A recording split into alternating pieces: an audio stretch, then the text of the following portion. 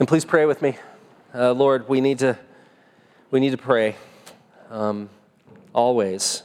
We can't get very far along on our own power here, on our own competence, whatever that may be. We need to invoke you and ask you, Holy Spirit, come. Be at work through the preaching of the word. We thank you that you've ordained this means of grace for us. We don't want to expect too little of it, but we want to expect much of you because you're a great King and a great Savior. And you've told us that your word will not go forth and return empty. And so, Lord, we would ask that you would really bear fruit through your word in our lives, within us, among us, not only that we would be blessed and that you would get glory, but also so that many would come to know you, that the city of Santa Fe would be blessed because the gospel is being preached here and ministered and lives are being shared. So, Lord, do all that through the preaching of this word, we pray in Jesus' name. Amen. Well, as we look at this morning, I think, as important to understanding what's being communicated is to pay attention to how it's being communicated. Mark very often uses this technique in his Gospels. If you kind of get an eye for it, you'll see it all over the place. Biblical scholars call it interpolation.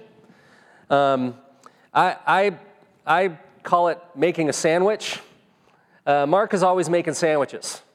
And what I mean by that is he'll take one story and he'll layer into that story other stories as they kind of play out, and then all of it communicating, one singular truth about who he is, about what he's doing. That's what Mark's doing here, where you get one account and then another account sort of layers into it, and then you return back to the original one, kind of like a sandwich. So as we look at this passage, we're going to see how several of these accounts combine to tell this singular story, a story, I think, that is defined by desperation, by delay, and then by deliverance. Now, for a while now, Jesus has been around the Sea of Galilee. Just before this, we saw that he was on the other side of the lake, the Gentile side, and, barely got a foot out of the boat before he is waylaid by a raging demoniac. And now he's back on the other side of the lake, on the Jewish side, and he barely gets a foot out of the boat before he's waylaid by a raging crowd. And from that crowd, a person identified as a ruler of the synagogue, we actually are told his name, Jairus, emerges. And it's a big deal. It's a big deal to see someone like this coming to Jesus. Jesus is being met by someone who, we're told, has great power, has great influence. He's a religious leader, and he collapses at his feet. And that's especially kind of striking since up to now there's been a very uneasy relationship with the religious leaders, hasn't there?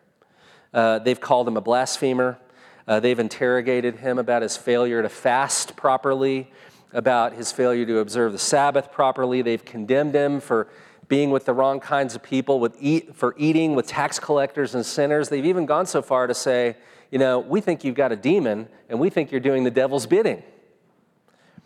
So when one of those guys, one of those people from that kind of class of rulers runs up to him as soon as his boat hits the beach and falls at his feet, that kind of makes you sit up straight and go, what's going on here? In fact, this is a desperate man. This is a desperation not unlike what we saw on the other side of the lake when the demoniac came to Jesus, who also rushed to the boat, who also fell at his feet, and who also began begging him. And soon enough, we find out why this man Jairus is so desperate. His daughter is dying. Our translation captures it well. The sense here is she's not merely dying. She's not merely in bad shape. She is at death's door. So, Jesus had a reputation among religious leaders like Jairus as something of a hellion, but he also had a reputation as a healer. And that's why he's here.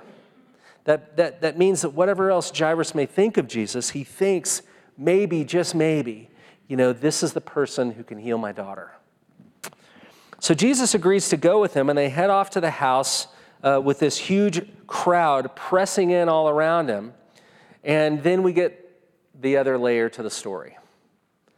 Because working her way through this throng is a woman. We're never told her name, but we're told a lot about her. She's a woman who's contending with a discharge of blood, we're told, for 12 years. And not only that, but in those 12 years has suffered under many doctors. That is to say that not only is the condition that she's dealing with brutal, but every attempt at curing it has been brutal. This discharge of blood certainly refers to some kind of uterine bleeding, which presented, the woman with an additional terrible burden, and that is that according to Jewish law, she's rendered unclean, ritually unclean. And that means that this was not merely a personal health issue, this was a social issue. This condition would have rendered her, for all practical purposes, no different than that of being a leper. She was understood to be unclean, and uncleanness was not kind of your problem, it was a community problem, because uncleanness was considered transmissible. Under this particular tradition, if this woman sat in a chair and you sat in a chair after she sat in the chair, you had to go to the priest and get cleansed of that in some way, because her uncleanliness was thought to be, something that could get off on you. So here we have, all that to say, someone dealing with the terrible burden of not only what's going on with her physically, but being put into but because of that, the nature of that problem, she is being isolated precisely at the point where human touch and human care and community is most vital, right? So we know this is a person enduring not just physical suffering. Mark tells us she's dealt with economic suffering. She spent all her money trying to find a cure. Social suffering, she's, a walking source of uncleanness according to what everyone thought. And then all of that, of course, would deal with you in a terrible way psychologically. Feeling isolated and rejected and marginalized in that way. So when you step back and pay attention, to where Jesus has been in this last chapter or so, whether he's on the Gentile side of the lake or the Jewish side of the lake, we're finding that there is a brokenness that, isn't easily remedied. That on the Gentile side of the lake, a community was dealing with someone who they tried to wrestle and tie up and chain down, as this problematic, spiritually afflicted man, only making matters worse, only serving to dehumanize him further. And now that we're on the Jewish side of the lake, there's a community who's been wrestling and tying up and trying to chain down the problem of this woman's physical affliction, and it only makes matters worse. Demoralization, dehumanization.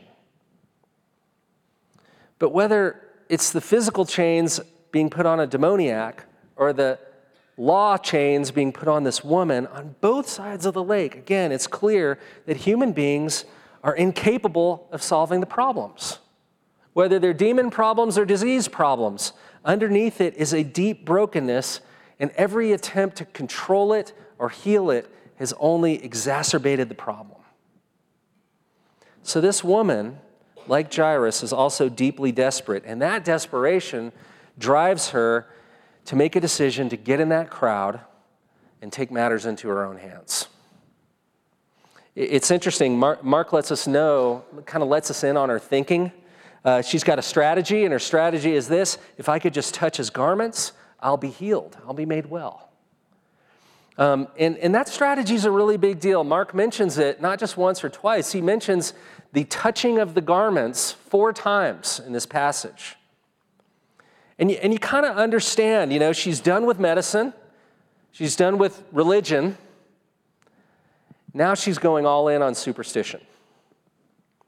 If I can get my skin on that fabric, on that holy relic of the healer, I'll be good. I'll be healed.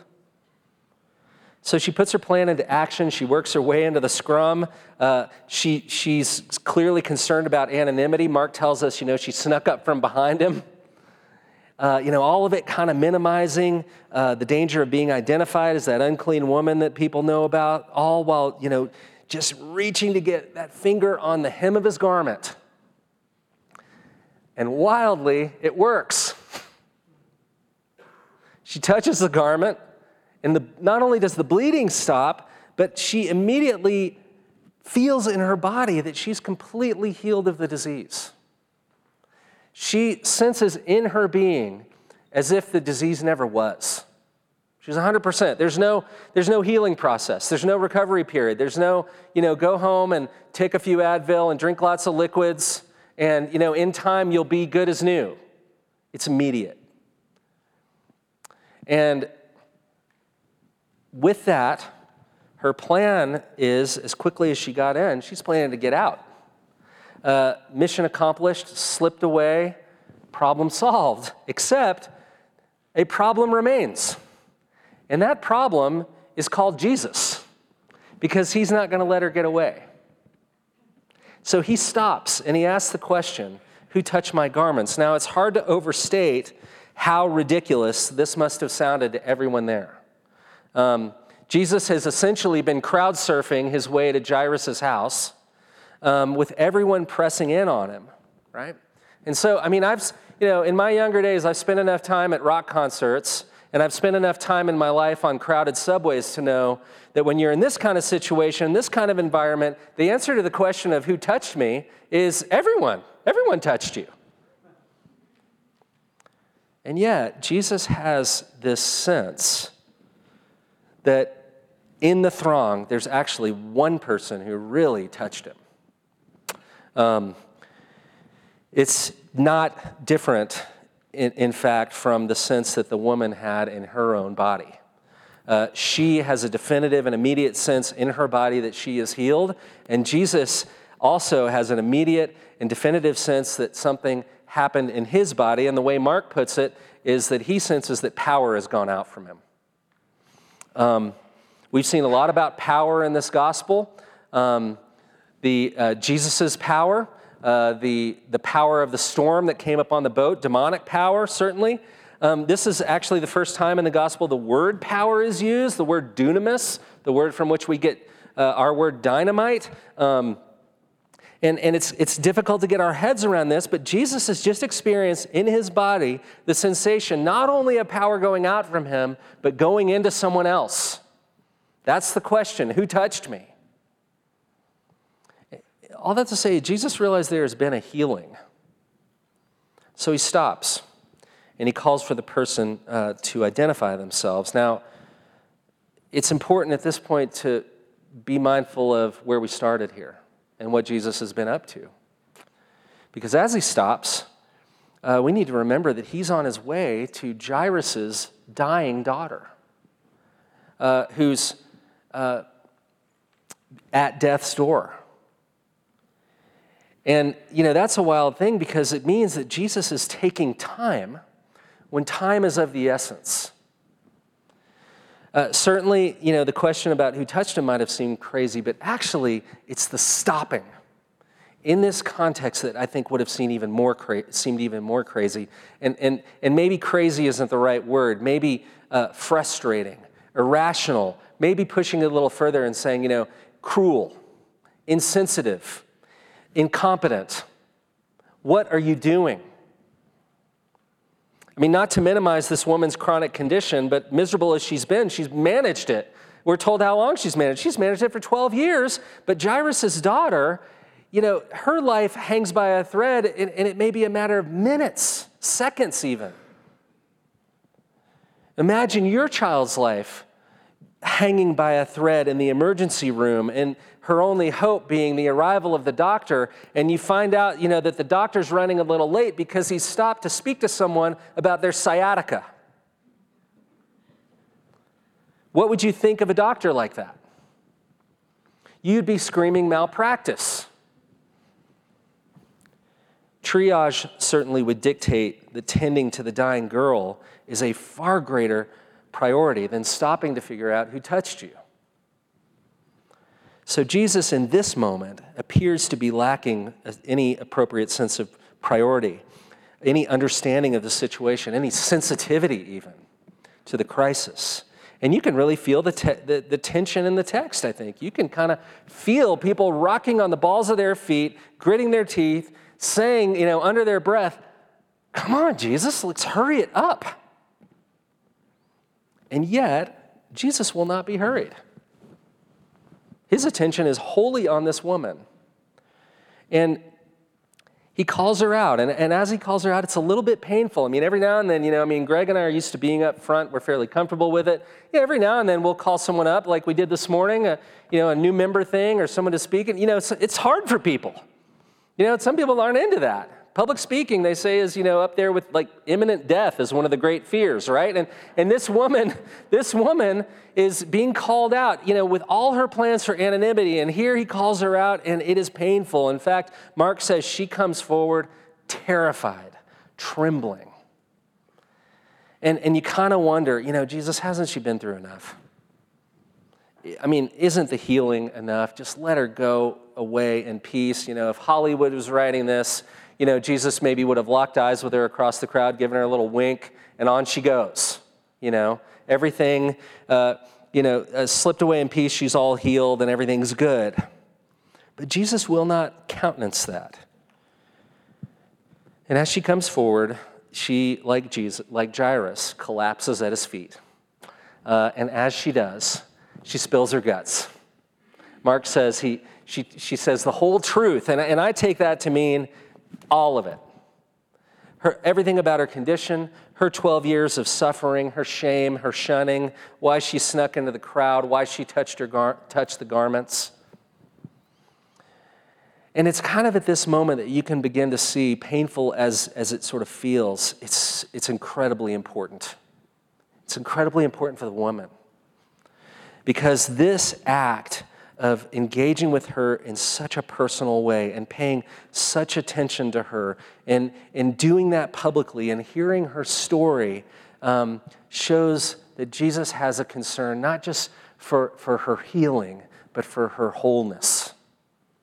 That she would be recognized and restored as a whole person, a person worthy of his attention, worthy of his priority, worthy of his care, worthy of, integration back into this community.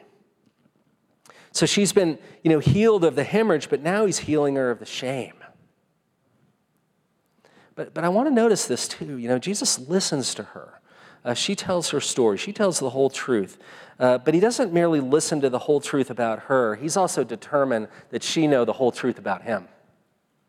That's really critical. It's so critical, especially when you consider the fact that had he let her just slip away, it is highly likely that she would have attributed that healing to her plan and to Jesus' magical clothing. So it's significant that when he speaks to her, he's not fixated on the illness. He's, in fact, fixated on two other things that are vital to her full healing, body and soul. He speaks to her about her identity, and he speaks to her about the instrument that has made her well. And, this comes through in the very first word he says to her. He addresses her as daughter. He doesn't say woman, doesn't say lady, doesn't say whatever her name was. He calls her a daughter. This is the very opposite of being a pariah or an outcast. In fact, it is a full-throated repudiation of that, of being discarded and demeaned and damaged by the community, and maybe in her mind, even by God. No, she's a daughter. Not merely a community member, but a family member. That is her identity. That's who she is. And Jesus' intent to go even further than that, he addresses her that way, that she would know that that's who she is, but he's every bit as intent that she knows how she became that. How did she become a daughter? Well, he points to the instrument that made her well. We know she had a plan. We know she had convictions that drove that plan, but it wasn't her plan that healed her. And it wasn't Jesus' magical clothing that healed her. Jesus tells her what it is that has made her well. He says, it is faith that made you well. Faith. And if we did 45-minute and 60-minute sermons here, I would spend the next 20 on faith. But I just want to pause here and say, pay attention to it because it's so critical. Jesus says, this is what has made you well. This is what has brought you life. This is what has given you the identity of being a doctor or a daughter. That is to say, faith is not some weak, inert, blanched thing where we sort of, crack the door open for Jesus and then, spend the rest of our life earning, singing for our supper, that he would love us. It is the instrument by which the Lord affects the power of God unto salvation, and it is that which grows you in Christ. The theologian P.T. Forsyth said, faith is our relation not to what we possess, but to what possesses us. And it is faith in Jesus that is the source of this woman's healing, in body and in soul. It is the source of her physical deliverance. It is why she is a daughter, so that she would find herself not merely in possession of health, but possession of the fullness of life. And so faith is that which nourishes and contours and directs all of life for good or for ill, I would say. So when Jesus tells the woman that her faith has made her well, he's saying, even in your ill-conceived, half-baked, semi-superstitious, anonymous, slip in and out of the crowd plan, here's the critical thing. I was at the center of it. You were coming to me. You threw your lot in with me. She turned to and was determined to get to Jesus. And that was life for her. And he tells her that, and then he gives her what at first looks like a benediction, but again, it is an unfolding of the magnitude, the potency of faith. He says, go in peace. And then he adds this, he says, and be healed of your disease. Now, that's a funny thing to say, isn't it? Because she has been healed of her disease. Mark just said this whole thing of how she immediately knew she was fully healed of her disease. But in saying that, Jesus is saying, I'm not just giving you permission to make your exit. I'm not just congratulating you for that one bold moment of faith. I am commending to you a lifetime of faith. I am commending you to enter into a relation to me which is defined by ongoing faith.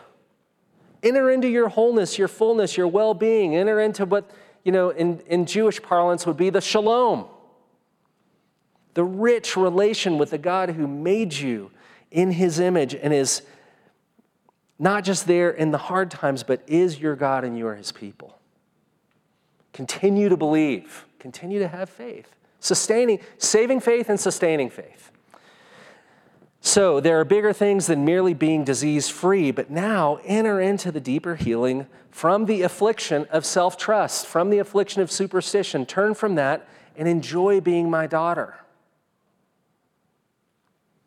Enjoy your healing.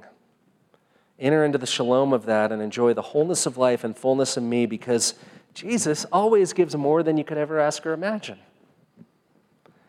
Now again, this is all happening as Jairus is standing by on pins and needles, and it's a wonderful story of the woman, but you can imagine Jairus standing there, hearing Jesus call her daughter, and thinking, has he forgotten about my daughter? You can imagine him maybe chafing a little bit with the thought that, she kind of slipped in from behind you anonymously and was trying to get away, and you're paying all this attention to her. I didn't do that. I ran right to your boat. I collapsed at your feet. You know my name.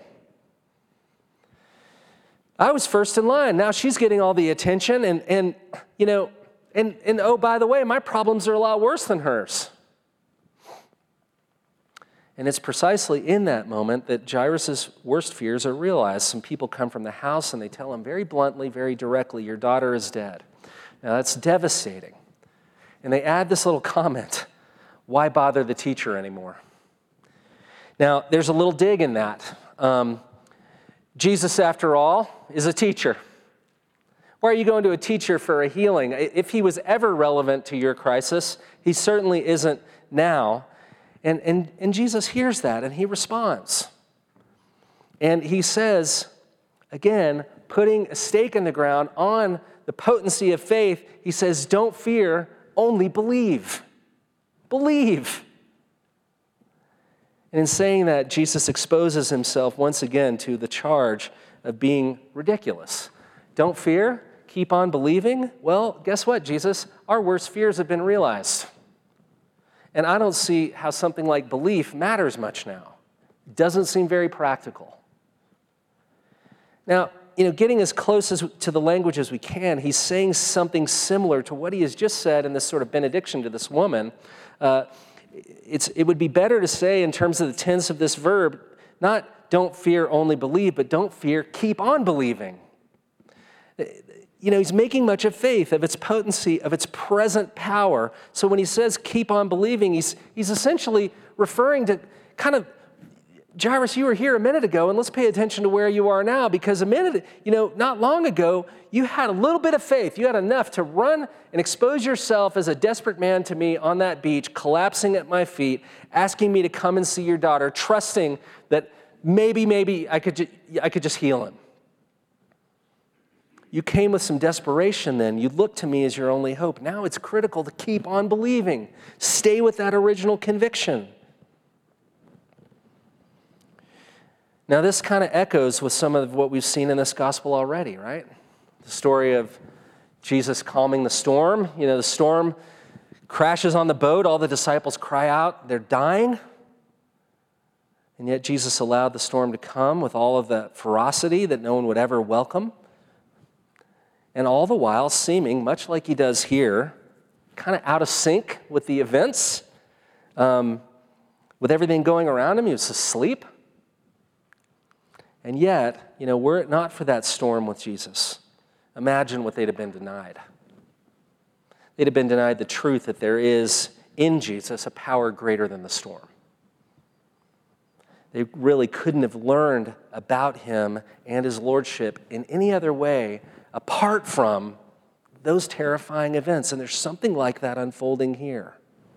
We're seeing, in fact, that was not the last storm in this gospel, but Jairus is in one right now.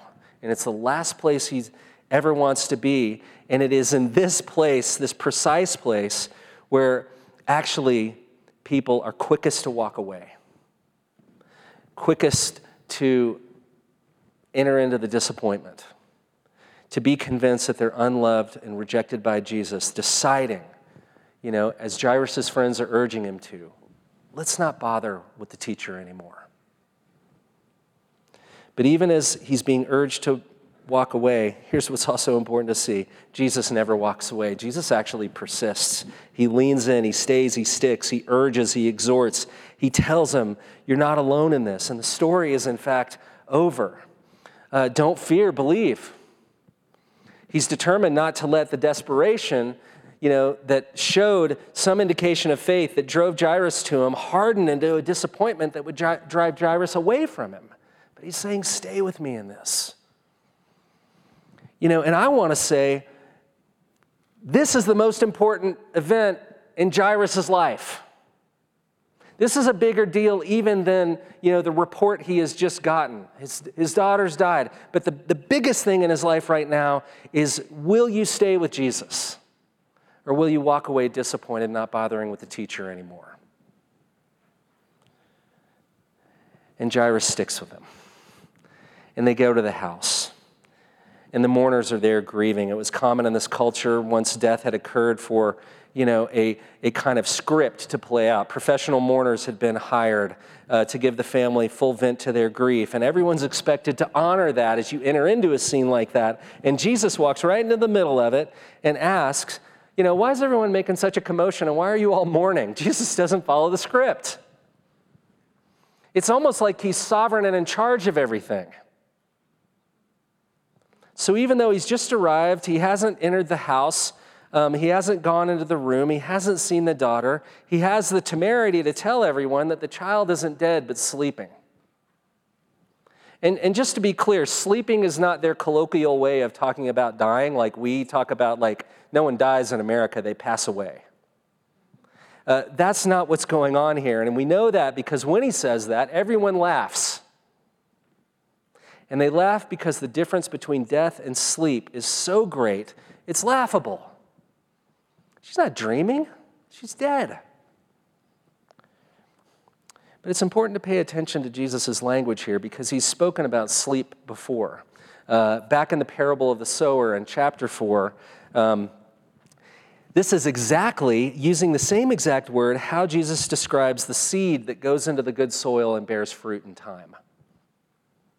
The seed for all the world looks to be dead. It's buried, never to be seen again, except it isn't dead, it's sleeping.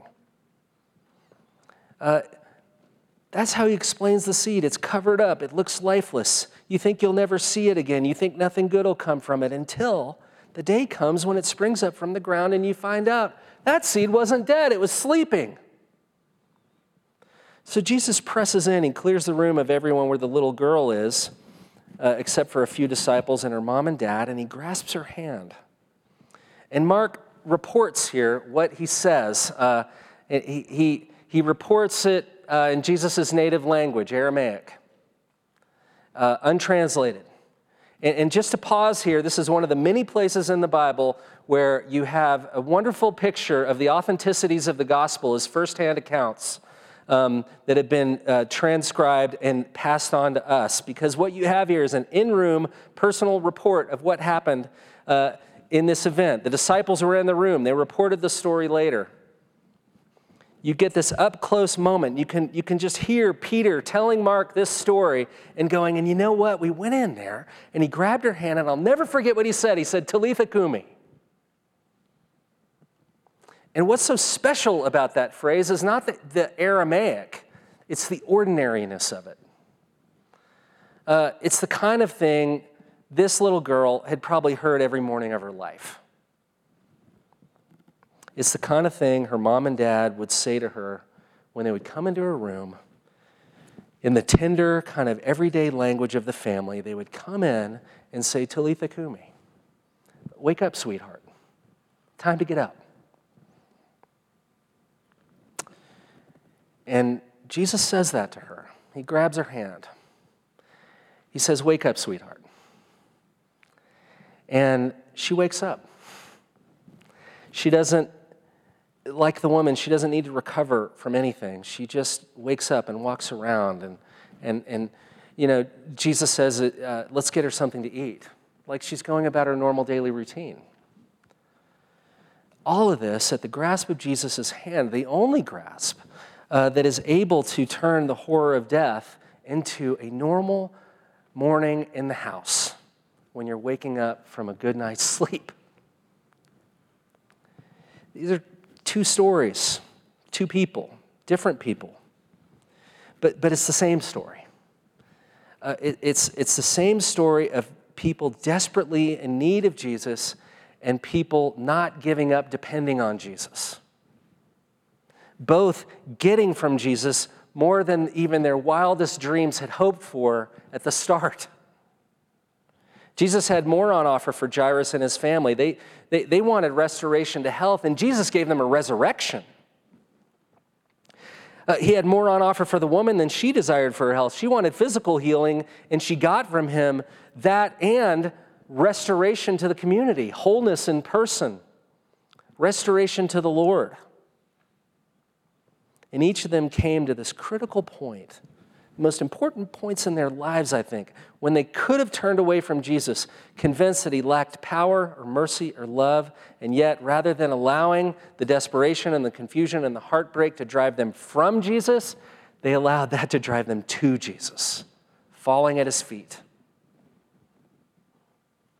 And they came to find that, in fact, the real danger in life, please hear me, the real danger in life is not expecting too much of Jesus, it's expecting too little. That's when you're in trouble. And that fact puts the question to us this morning, you know. People like us who, let's be honest, have asked the question, I mean, you have to, from time to time, what is Jesus up to here? Why is he allowing this in my life? Why is he, why doesn't he hurry up? Why aren't his priorities more in order? You know, all those questions that drive us to that terrible question, why bother with Jesus anymore? But wherever we may be, don't lose sight of where Jesus is. Jairus and the woman didn't have a grasp of their own situations. They couldn't see where it was all headed. They certainly had a bunch of wrong beliefs, but instead of letting those things drive them away, they drove them to him. And they were able to do that because he was there. He was calling them to trust in him. His boat hit their beach. He's there in the heartbreak and the suffering and the struggle with unbelief and grief and all the rest, and he never leaves. He just urges and persists. Don't fear, believe. And here's the truth. Whatever we may be enduring, wherever we may be in life, Jesus is not only there, he's gotten there first. He's gone ahead. Jesus is the one who willingly let go of intimacy and community with the Father, that leaving heaven to take on the heaviness of our humanity, that we would be restored.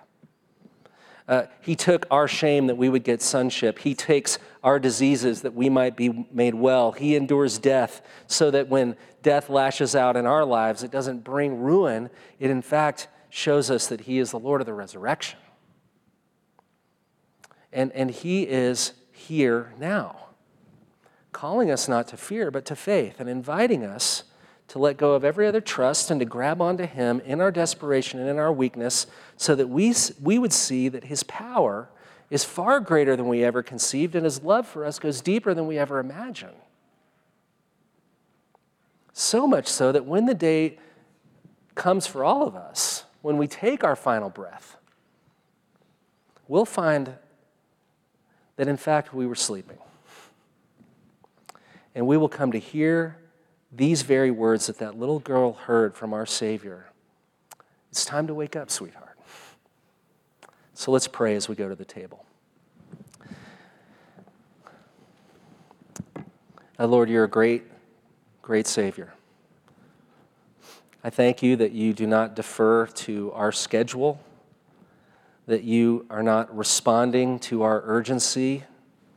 You are not bound up by our nervousness and our fears, but you are sovereign, free, loving, powerful, ruling and reigning, and critically, you are, as your name Emmanuel attests, God with us. So Lord, you're with us when death lashes out, when the brokenness afflicts us. Lord, you have certainly bound yourself to this body, the church, and through it, you deliver grace. And we hang on to that as we come to this table which attests to your saving death, but which also gives us a taste of the greater meal that we will enjoy with you when we enter into the resurrection, when sin will be no more, when we will look back on all the trials and the tribulations, and we will see, with newly dried tears, that you were with it, and you were with us in all of it, and you were at work in all of it, and that you have brought us to yourself. And so, Lord, would you attend to us as we come to this table? We're like Jairus, we're like the woman. We need to fall at your feet. We're incompetent and insufficient to the world. But you aren't. You have overcome the world. So feed us at this table. Attend to us. Lord, feed us in body and in soul and build us up, that you would get glory, that we would grow in faith, and that many would be blessed in coming to a saving knowledge of you. It's in your name we pray. Amen.